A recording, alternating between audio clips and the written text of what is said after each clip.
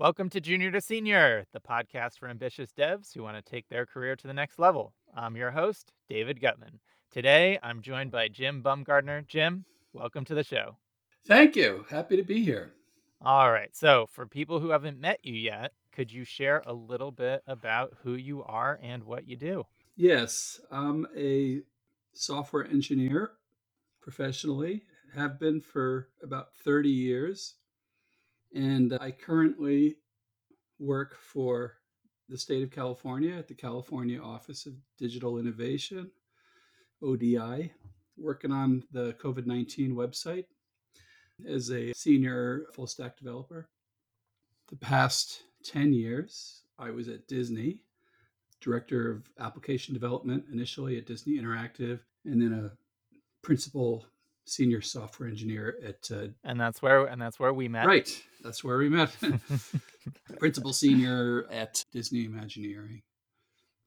And when the quarantine started, many of us were furloughed, and about 300 of us at Imagineering or so were laid off, including many of the elderly.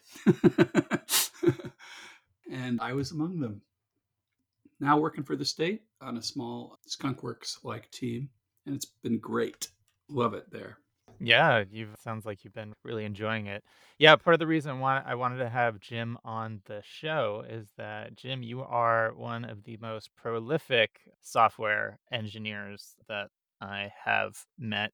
For people listening, Jim and I also run a I don't know, meetup. Sometimes it's referred to as like the fight club of meetups because if it's your first time, you have to give a demo of something that you've built. And so a lot of the main people involved in this often have lots of side projects pretty much all the time, have some sort of independent research project going, some kind of tinkering, some kind of building, and Jim is no exception, probably one of the people who takes that much more to the extreme. A lot of very cool projects I've seen from Jim.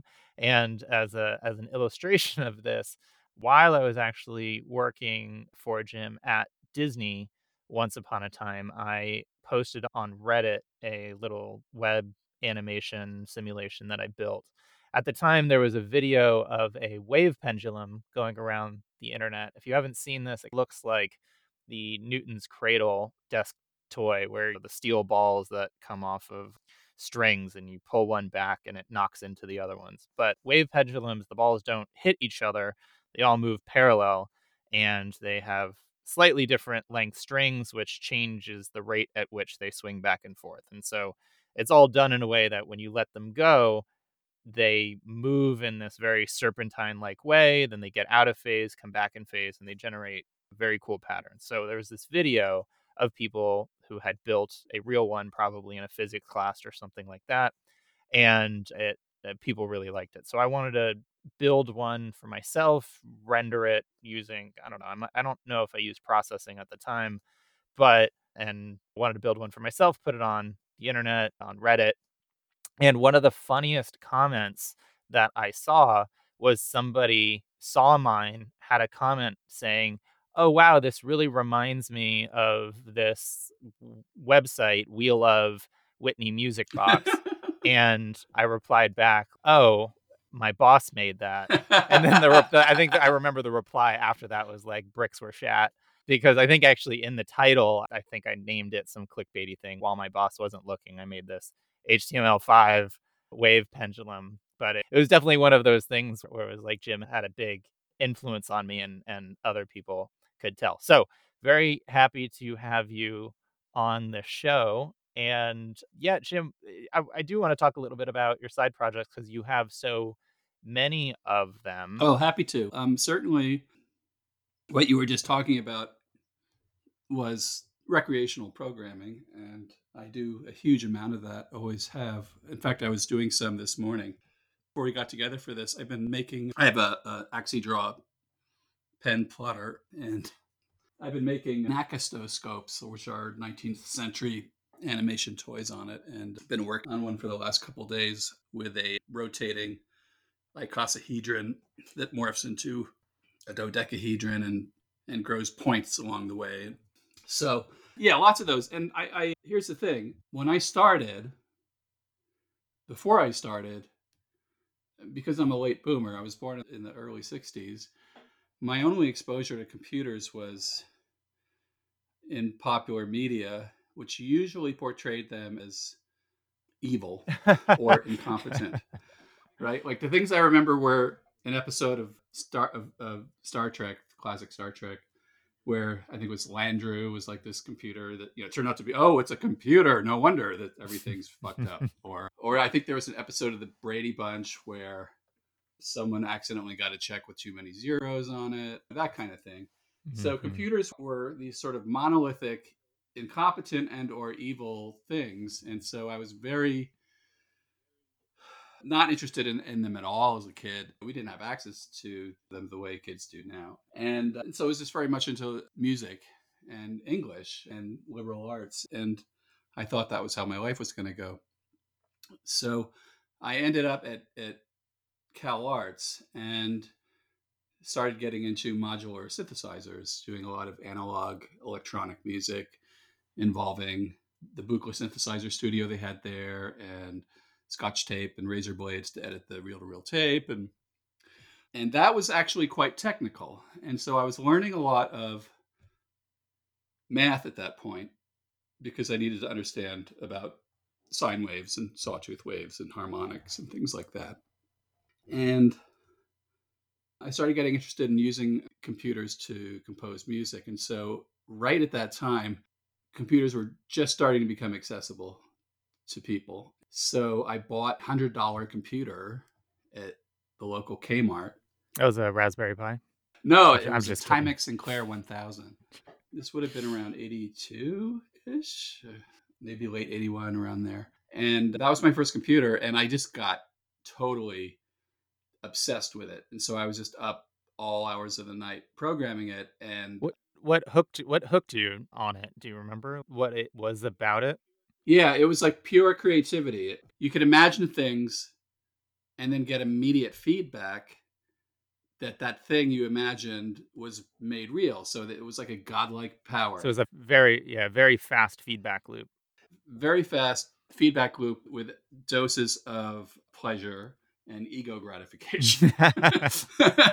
And it's I imagine this thing and it actually works. And there's I guess any kind of making activity has that. But growing up, I had done very little hands-on making. I was raised by a single mom. In high school, I went to, I didn't take shop because that was taught the same hour that the music classes were taught. So I was doing music. So I did very little hands on. Does music provide the same? I'm not a musician, but does music provide the same kind Yes. of And okay that's why I was, feedback loop? yeah. Oh, yeah, for sure. And my major at Cal Arts was composition, which is also, it's not just you perform it, it's you make it, right? So I was very much about the making, and it's a very ego driven activity, not going to lie. So composition is about as ego driven as it gets. So this was like that, but it was in smaller doses and immediately rewarding all the time. And so I just got utterly addicted. And my studies actually started to suffer as a result because I was just up all night writing software. And ultimately, I ended up getting rejected for the master's program at Cal Arts because of it, because my grades weren't that great. So, yeah. So that is a bummer, but I do have to ask. So when you just started with this programming, I have to assume that it wasn't all easy street. Like it must have been challenging to teach yourself this thing that you hadn't done before. Like, or did you just start off programming perfectly and anything that you No. wanted to do, like you just instantly created? No, but I learned by making mistakes. Here's the thing though, it's so long ago that I'm probably putting a false narrative on it without even realizing it. But this is what I remember. I remember that the Timex Sinclair had a very readable manual, and I basically went through the whole manual cover to cover. I strongly remember the page or two that described the random number function. That was huge. And I've always loved the random number generator, still do. And that, because that was like the creative impulse in any program you would write. Now, bear in mind that I'm not writing accounting software, right? I'm writing programs. I'm writing programs that compose music, so you want, or that make up original music, so you want something random in there to make a melody line go up and down. Yeah, if you're writing accounting software, maybe lay off the random number function. Yeah, but the random number generator is like a fire hose, and what I got very good at doing was steering the fire hose and running it through different screens or filters to make it accomplish the things I wanted to accomplish. Actually, Play-Doh extruders are maybe a better metaphor for the controlling the random number function. So I love that, and I just did it all the time.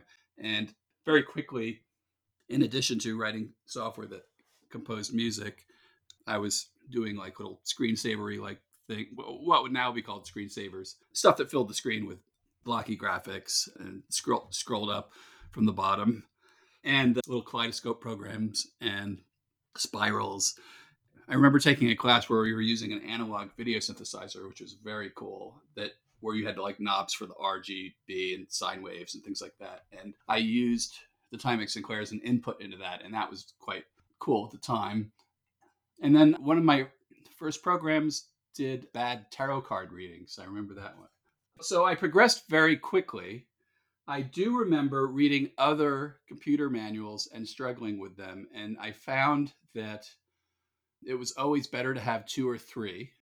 If I wanted to learn something, if I bought just one manual and you didn't understand something the author was saying, you were effed. So it was really useful to have two or three.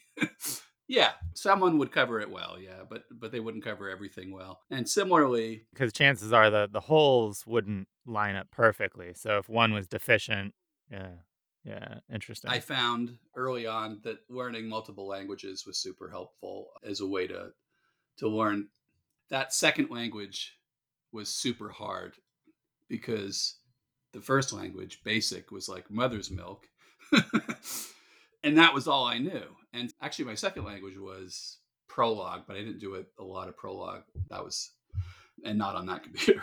And then I think it was DBase 2, which was a Pascal like database programming language that came with the DBase database, which was popular at the time. And I think it later became Foxbase. Ah, yes. By the way, the DBase language did not have a random number generator, but it was otherwise not an efficient one. And I didn't know yet how to make them from scratch because I didn't have a copy of Donald Knuth on me or anything. And I didn't quite have the math down at that point. And I didn't have the freaking internet and browser stack and all that good stuff. I remember, but it was still quite powerful to be able to use DBase to compose music. I was composing a piece in my last year at CalArts for 7 pianos. So at the time, were you seeing this programming as much more of a means to augment your music compositions and what you were doing with music? Initially, Yeah. yes. So it was a tool Then to. I saw music as an entertaining thing I could do in Got addition it. to programming. Yeah, it flipped. It very Yeah. quickly flip-flopped. So when that flipped though, then what was programming to you? I imagine it was still a means to accomplish other things. I don't or was programming like in and of itself like the goal? I discovered that fairly early on that every time I wrote a program to do X, I would get super interested in X, which might be something I wasn't interested in otherwise or didn't know I was interested in. And so programming became a kind of key to making the universe more interesting and and for learning about it. So I've gotten into a lot of different hobbies like needlepoint, certainly many areas of mathematics, mechanical instruments, and I've used programming as a way to access them. Yeah, I almost imagine it in my head. I'm thinking that like pond water is not particularly interesting until you have a microscope or something like that. That's a great way to put it. Yes, that's exactly it. And I had the thought one day, and I wasn't high, that the sidewalk itself, the concrete on the sidewalk itself, is super fascinating if you just look at it with a big enough microscope. And yeah, that's basically it. There's Like yeah. the computer became a way to pick apart and examine I guess the intricacies or yeah, that's cool. I love that. Okay, if we zoom forward to what I consider to be a really good extension of a lot of these side skill, like, explorations and things like that. I think there's in terms of career, I see 2 parts that were going on simultaneously. Like, one is more of your, like, indie hacker, independent, entrepreneurial type thing with puzzles where you made money with your own website generating Sudoku puzzles and other even more interesting or obscure ones. And then also at the same time, you were working at Disney. For people listening, there's within Disney, uh, they almost have this mythological status. The Imagineers are the people who come up with the rides at Disneyland. Like, your job is effectively to make kids' dreams come true or, like, invent just things that haven't been done before, period, in a very physical, real way. And so Jim was working for Imagineering in R&D, so the most creative of the creative within Disney, which is very cool. Like, I know a lot of people from there.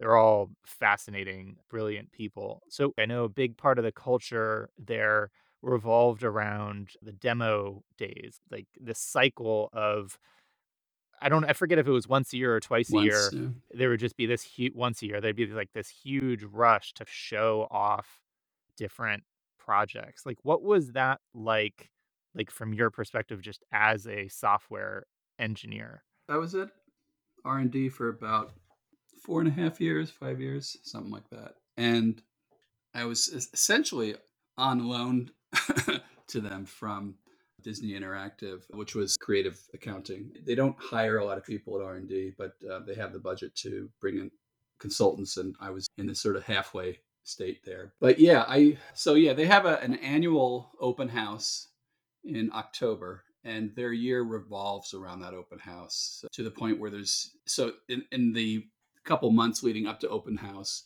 people are working like crazy. They're putting in weekends, they're bringing in dinner.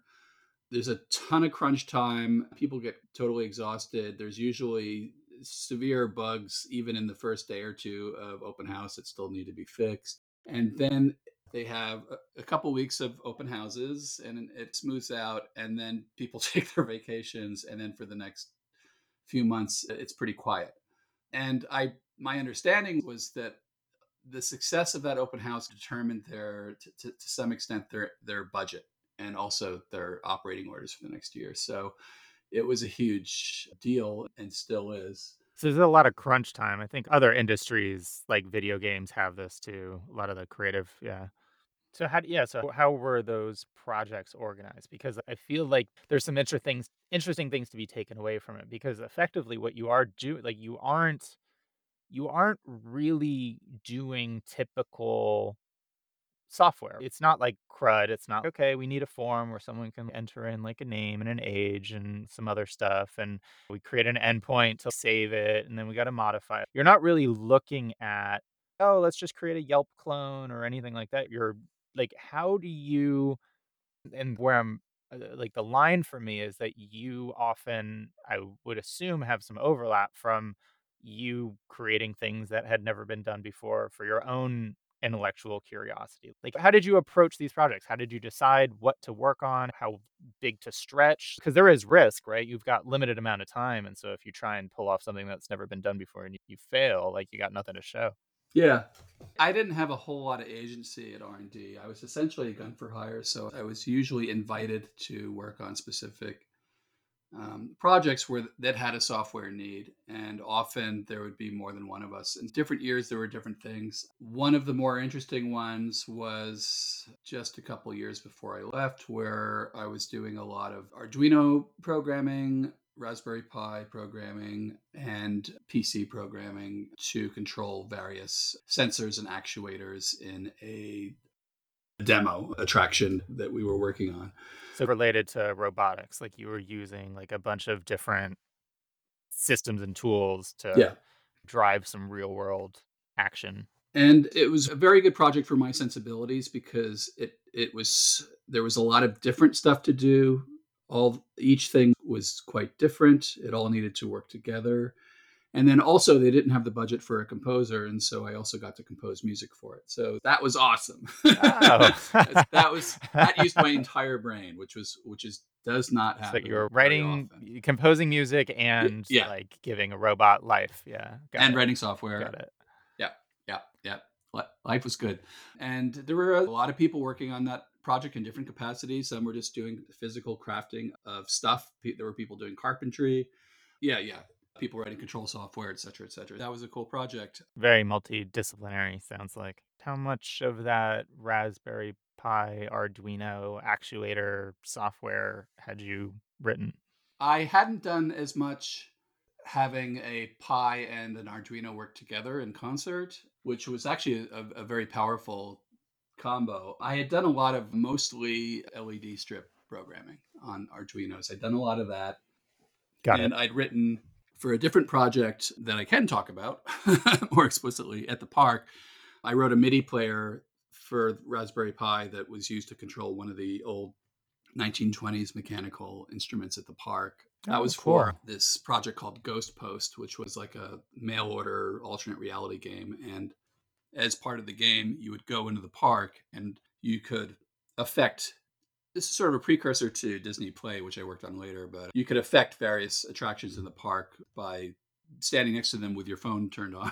And so you could conduct music. The conceit was that there were ghosts that were strewn throughout the park, and you had to release them so they could get back to the haunted mansion. And you could conduct this, essentially a player piano instrument. It's actually it was a type of orchestrion, as it's called. And by conducting the music on it, you would trigger a light show, which I also programmed on the Arduino, and then cause ghosts to issue forth and go back to the haunted mansion. Also using a lot of different parts of my brain, and also wrote ragtime music arrangements of grim grinning ghosts for that machine, which is fun. So the more a job employs the sort of creative programming aspects of my personality, the better generally. But if it doesn't, then I just do more on the side because It's just like a I'm gonna be balance. You got to fill that quota yeah. somehow. I got to fill that quota somehow, and that's what the puzzle website is. Before we get to that, though, I want to dig in a little bit more. So, when you start on a project like that is much more creative, more keep how I keep thinking that you're doing something that hasn't been done before. Like, how do you approach that? Do you have particular ways that you think about doing that so that it doesn't wind up failing? Often, is there a situation where you get stuck because there's nothing that you can look at that's like a tutorial for like how to build this ghost music instrument thing? It's like, how do you approach this? Because I think a lot of people listening, this is a common scenario for them that they might feel stuck or they want to do something that hasn't been done before. So what advice do you have for that? There's two sides to it. The first one is often when I choose side programming projects, I will choose something that I don't understand well because I want to learn more about it. Good example is computer chess. I got really into computer chess. And that was like in the early 2000s. In the early 90s, I first got into computer chess. And the reason I got into it was because there's some kinds of programs like a spreadsheet I could look at and go, okay, I have a pretty good idea how they made that and how I would make that. The reason I have a pretty good idea is because I didn't know how they made that back in the 80s and I tried it. But I had never made a computer chess program and I didn't really understand how you could get a computer to actually make good decisions. And there was a whole AI aspect to it that I didn't understand. And that's why I got into it, was so I could learn about it. And then I bought a bunch of books on the topic and read about it and then tried it. And then I got better at it. Similarly, the reason I got into Did puzzles. you so the way to do that though, you just hire a midget and put Oh, them in a yeah, of course. Yeah. midget chess champion. We're referring to the mechanical Turk for people who We're don't talking, know. the correct term is diminutive chess player. But Yes. anyway, yes. And then similarly, I got into puzzles because I didn't understand how one made a Sudoku puzzle, and I wanted to understand it. Even after programming for 20 years or whatever, I didn't understand how you would go about doing that, and so I tried it and read some papers on the subject, etc. So the other aspect to that question is now doing that as a hobby, I have this huge library of projects I've worked on. And it not only gives me actual code that I can look at, it also gives me ideas. And so when I'm confronted with a new problem, there's always two or three things I've done before that are similar. And that'll give me an operating conceptual metaphor that I can use to approach this new problem. And sometimes that can be quite effective. And then when it's not, It's like over time you've built this lot pattern library or like yeah, toolbox that you have access to. yes. And certainly by the time I was doing the music programming with the mechanical instrument we were talking about before, the Ghost Post thing, I had done so much music programming at that point, tons of MIDI programming, certainly. I had written low level digital synthesis software by then. I And I was also at that point getting super fascinated anyway with mechanical music instruments.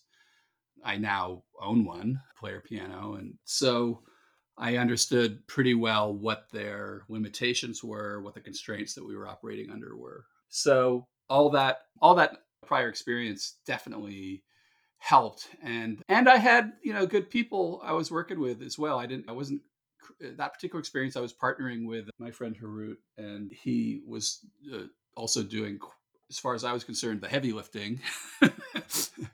And I was just having fun making music and light shows. Awesome. Yeah. So it just helps to really enjoy what you're doing and want to. Yes. And that is why I'm still hands on at this stage in my career. Many of my former colleagues are retired and buying and selling real estate. Fair enough. Fair enough. So your puzzle websites and it's like you have your side entrepreneurial version. It's like side project, also creative, generative, but also that's like another, I don't know, aspect of your career.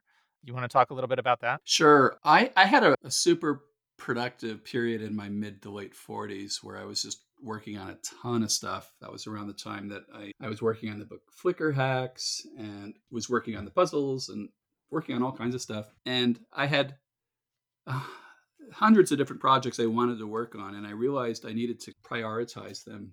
And at some point, I made a conscious decision that at least some of the projects I'm spending significant time on should actually have, it would be good if they had some financial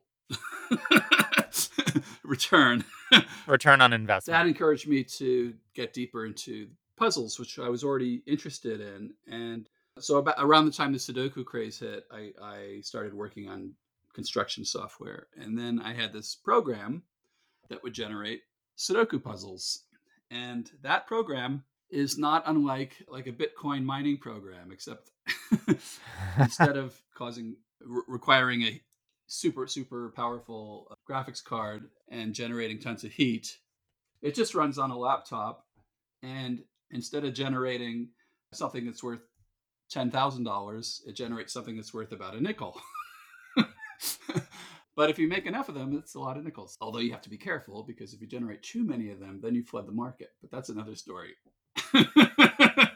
Ah, interesting. That the economics Which of I've already done. Yeah.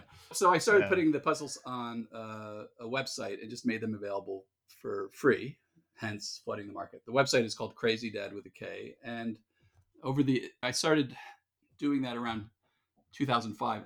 I did the shareware thing for about 2 years, and then I got out of it because there was just too much customer service. And I discovered the virtues of truly passive income, which is just put the puzzles on the website and give them away for free. And then either you get return on ads or you get return on donations, but you don't actually have to do customer service unless you want to. And so over the years, that's evolved to just donations. I don't run ads anymore. And that's better, much better. I find it's a better user experience. The website doesn't look like an ad ghetto, and it's quite nice. And then last year, around the beginning of quarantine, I got contacted by Will Shortz, who's the crossword editor for the New York Times and the NPR Quizmaster, you may have heard. And he was enjoying some puzzles I make called Star Battle. At this point, the site has about 40 varieties of puzzles on it. Yeah. It's very cool, like the interesting collection of puzzles that you've been able to figure out and generate. Yeah, once you've made 10 of them, it gets much easier. So yeah, it's not hard to crank out new puzzle varieties. And so he was enjoying the Star Battles and had already published some handmade ones last in 2019, which the readers were enjoying. And so they were gonna expand the printed puzzle feature and he wanted to run a daily Star Battle. So I supplied them with a year's worth of puzzles. They've been running them in the print edition Monday through Saturdays. They just re-upped for the second year, which is great. Yeah, and then since then, I have a contract with Andrews McMeel Universal, formerly That's Universal fantastic. Syndicate, to be their main Sudoku supplier. So that's great. Oh, wow. That's really cool. Yeah, it's interesting that the metaphor of mining, you used Bitcoin mining, but yeah, the idea that Oh, you like puzzle generators are basically little money machines, and it's not just by themselves. It has to be combined with a distribution mechanism. yeah, but you've created this way of yeah, you've created a machine that can mine these and then yeah, you've also figured out okay, how to sell them and get them to the people who value them. There is this machine. Yeah. And mining is a really good metaphor. I often use it's panning for gold, in that you're using the random number generator to create content, and then you're filtering that content to look for the good stuff, Mhm. Yeah. which is the pan. And that's basically what at least the puzzle generation programs I write do. I call them sieves or sieves. It's funny, that's almost how I hire talent, but that's Oh, a story for another yeah. day. Cool. Okay. Got the Disney side, the creative side, and then your more like independent entrepreneurial creative side. And, if it's cool, like I want to talk a little bit more about just over time, maybe the lessons you've learned from other senior programmers or project management. Like, what do you feel also goes into just being successful as a senior software engineer? Hmm. I've had a few early good influences. One of my first was Kevin Bjorky, who was my roommate for a while at and best friend at Cal Arts. Kevin is worked at Pixar for a while and was also is you'll find his name in a lot of computer graphics books. And he was super talented. When I met him, he already knew how to program, and I don't know how because he was a film student at Cal Arts. I believe his dad was a NASA engineer, and so I think he had some kind of access before he came to Cal Arts. But he was already quite mathematically sophisticated. Was doing experimental 3D animation on classic IBM PCs, operating like a 16 millimeter camera with a switch on the parallel port, and photographing the monitor to do essentially hybrid analog digital animation. So he was a huge influence, and we worked together for a few years, and I learned a ton from him. And one of the things I think I learned from Kevin was just to be fearless, was just to try things. And then I had a boss, Walt Clappert, who was great when I was working at Time Warner back in the early '90s, at a company that was originally called Warner New Media, which was a multimedia edutainment company making CD-ROMs. You remember those? Of course. And I ultimately ended up making their in-house authoring tools when I was there. And Walt was older than me by about so many years. I don't know the exact number, but he was an elder statesman for sure. And like old, he did the same kind of stories that I do now to entertain younger programmers. Like, oh, we used to program with toggle switches and directly manipulating the ones and zeros by moving bricks and stuff like that. And but I remember one of the things I learned from Walt was that he perceived many things that I thought were just normal and sensible and good as fads, as stylistic fads. And I'm the same way now. In that I've seen some things that seem sensible and good that everyone talks about, but they come and go over time. And what I've tried to do is identify the things that are going to deliver long-term value. And this is also just an aging strategy because you have fewer and fewer brain cells to work with. So identify the things that are going to deliver long-term value and invest in those, and don't spend a lot of brain power on learning every detail of a product that might be dead in 10 years. Right? Yes. Is an example of this, like, concentrating more on, say, like, vanilla JavaScript as opposed to a framework on top of it? No, that's exactly it. Also, I think there is absolutely nothing wrong with writing your own framework, so that you have something, so that you understand how the framework works under the hood. Do you think is that just a general concept that you like? Like, you mentioned, like, "Oh, I don't understand how chess AI works, so I'm gonna write mine," or, "I don't understand how a spreadsheet works, so I'm gonna write mine." Because the more experience you have, the more you realize that the the library that you're using that provides one useful feature, you might be able to write that useful feature in 20 lines of code, and then you have that useful feature without that expensive footprint that the library that gave you that one feature is giving you. And so I think it's important to, especially early on, to implement as many things as you can by hand as a pedagogical tool, so that you understand the actual you have a pretty good guess of what is going under the hood, and then knowing when a tool is truly delivering some value. I'm not saying don't use libraries and plugins. I'm saying learn to get better at understanding when they're truly delivering value.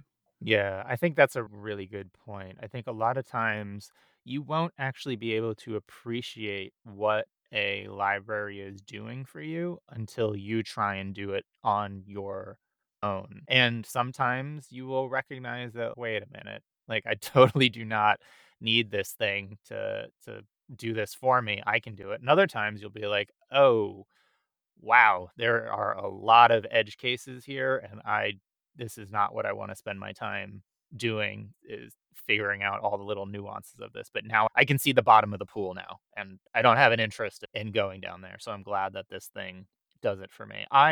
For me, I did a lot of this with, which isn't surprising considering our overlap, as I did a lot of this with, like, charts and graphs and visual programming. Like, I'd often not want to use something like processing or D3, and I'd want to do it custom. But occasionally you wind up in a situation where it's like I generating your own like compensating axes and having the tick spacing and all of that. That's if you try and do one of those projects yourself, you'll recognize this is really hard to nail it in a very general, good way. And that's something that you might want to rely on somebody else's. Yeah, tick spacing in particular is quite doing it well at all scales, and is quite hard. And I actually recently wrote a tick spacer because I wasn't happy with because Of course you did. Yeah. yeah, because we used D3 at work, and their tick spacer wants to put 10 access lines, and I was wanting one that favored 5. Yeah. It just came out Oh, different, yeah. man. But it's Yeah. interesting that I consider it like underscore Lodash, but for oh charts, yeah, yeah. it's interesting you say that, because just right now we're working with one of the other state departments on choosing graphic libraries, and we use D3 in house. And I like D3. The thing I like about D3 is that it's chart agnostic. It's really more of a data manipulation library that happens to Yeah. make I think there's a charts. lot of frameworks like that where if you're using it as described on the package, you're gonna be fine. But then if you really want to tweak it in a way that it doesn't wanna go, you're gonna have a bad time. But if you compare it to things like high charts or charts.js, those libraries have a super simple learning curve, but they also very much have an in-house style. And the more you want to deviate from that in-house style, the more work you end up putting in to kind of bend it to your will. And so it all ultimately ends up being about the same. If you're doing something very different, it ends up being about the same amount of code. It's just different code, you know. All right. So what let's talk a little bit more about what you really what helps make your project successful. Do you use automated testing or TDD like when you're managing a project? What type of project management, favorite tools?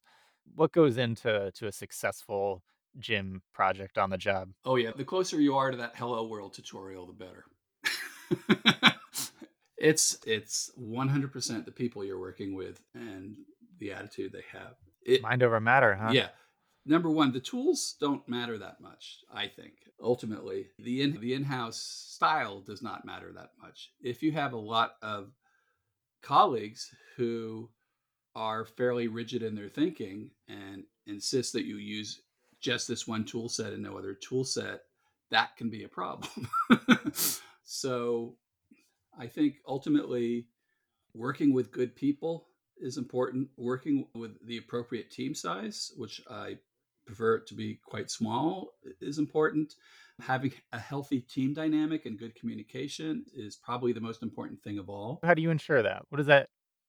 Is there like a concrete way to know if you have that or a concrete way to get that? I can That's a good question. I've been on enough healthy teams and not so healthy teams that I can usually identify them pretty quickly. When you see it? Yeah, one thing for sure is if people are afraid to express their opinion, if there's just a lot of head nodding and assent and not a lot of frank discussion, that's usually a bad sign. And people need to be comfortable enough. I think that's a hot topic of psychological safety. I think that was like out of this Google Yeah, study. it's huge. And people need to be comfortable enough with each other to truly express their opinions. As an elder programmer and someone who's not as embarrassed about coming off wrong, or not as I don't have as much social anxiety as I did in my 20s, and fewer filters. I will often ask stupid questions, and I'm perfectly willing to be the person that asks stupid questions early on, and to be that person, and that it's important that those questions get asked. Yeah. And so that's it's you don't get very many superpowers as you get older. You mostly Hmm. lose them. Yeah. But one of the ones you gain is not giving a fuck. And that is a really important ability up till about the point where you start getting dementia, and then it's bad. But you should use that for the greater good to increase the health of your team as much as you can if you have it. Is that a muscle that can be built up earlier, or you just have to wait until it's bestowed on you by age? I don't know. It's maybe a personality thing, but yeah, I've Fair definitely enough. experienced many times. I will ask a really obvious, stupid question, and I will hear audible sighs around me because the people are like relieved that someone finally asked it. Like you'll there's someone who's doing a presentation and they keep using the same three-letter acronym over and over again, and no one asks what it means. And then you ask what it means, and people are like, "I was hoping someone would ask that." Just like relieving the tension. Yeah, questions are really important. I think as a tool or as a skill on team in communication, I know I relied on them absolute ton as a manager. Like I never Right. really want to say that's wrong, I disagree with that or anything like that. I'm always much more likely to be asking like, okay, why do you think that? What went into your decision on this?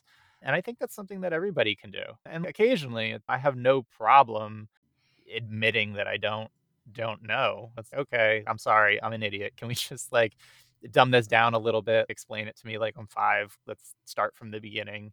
And I think if more people are like fine with that, it Yeah. helps. it,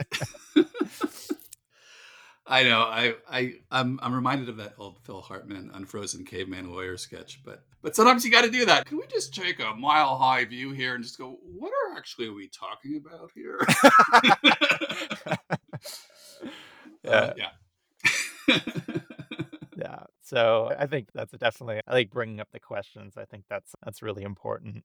As far as tools go, I don't have any secret weapons for people. I tend to favor the command line more than many of my colleagues, and I don't go super whole hog into fancy editor plugins. I use a handful, and a lot of them I turn off. Like some of the defaults in Visual Studio Code, which is a very nice editor, I've been turning off lately. Like it really wants to import libraries when you mention something that it thinks you need to import, and I hate that. I don't like having my butt wiped for me. Yeah. Sounds like you're very Yeah. intentional with what you Yes. include or don't, and you don't like pulling in more than you need in libraries or plugins or Right. anything like that. And I think that's good. It reminds me of certain types of craftsmen who don't use fancier, does everything for you unless there's a good reason for it. Yeah. Yeah, exactly. Use a file and a chisel, and you're done. Oh, cool. Jim, this has been so great. Where can people find out more about you online? My puzzle website has an about page that has links to most of my social media accounts and papers and books and press coverage and all that stuff. And that website is Crazy Dad with a K. So that would be where I'd start if you're actually curious.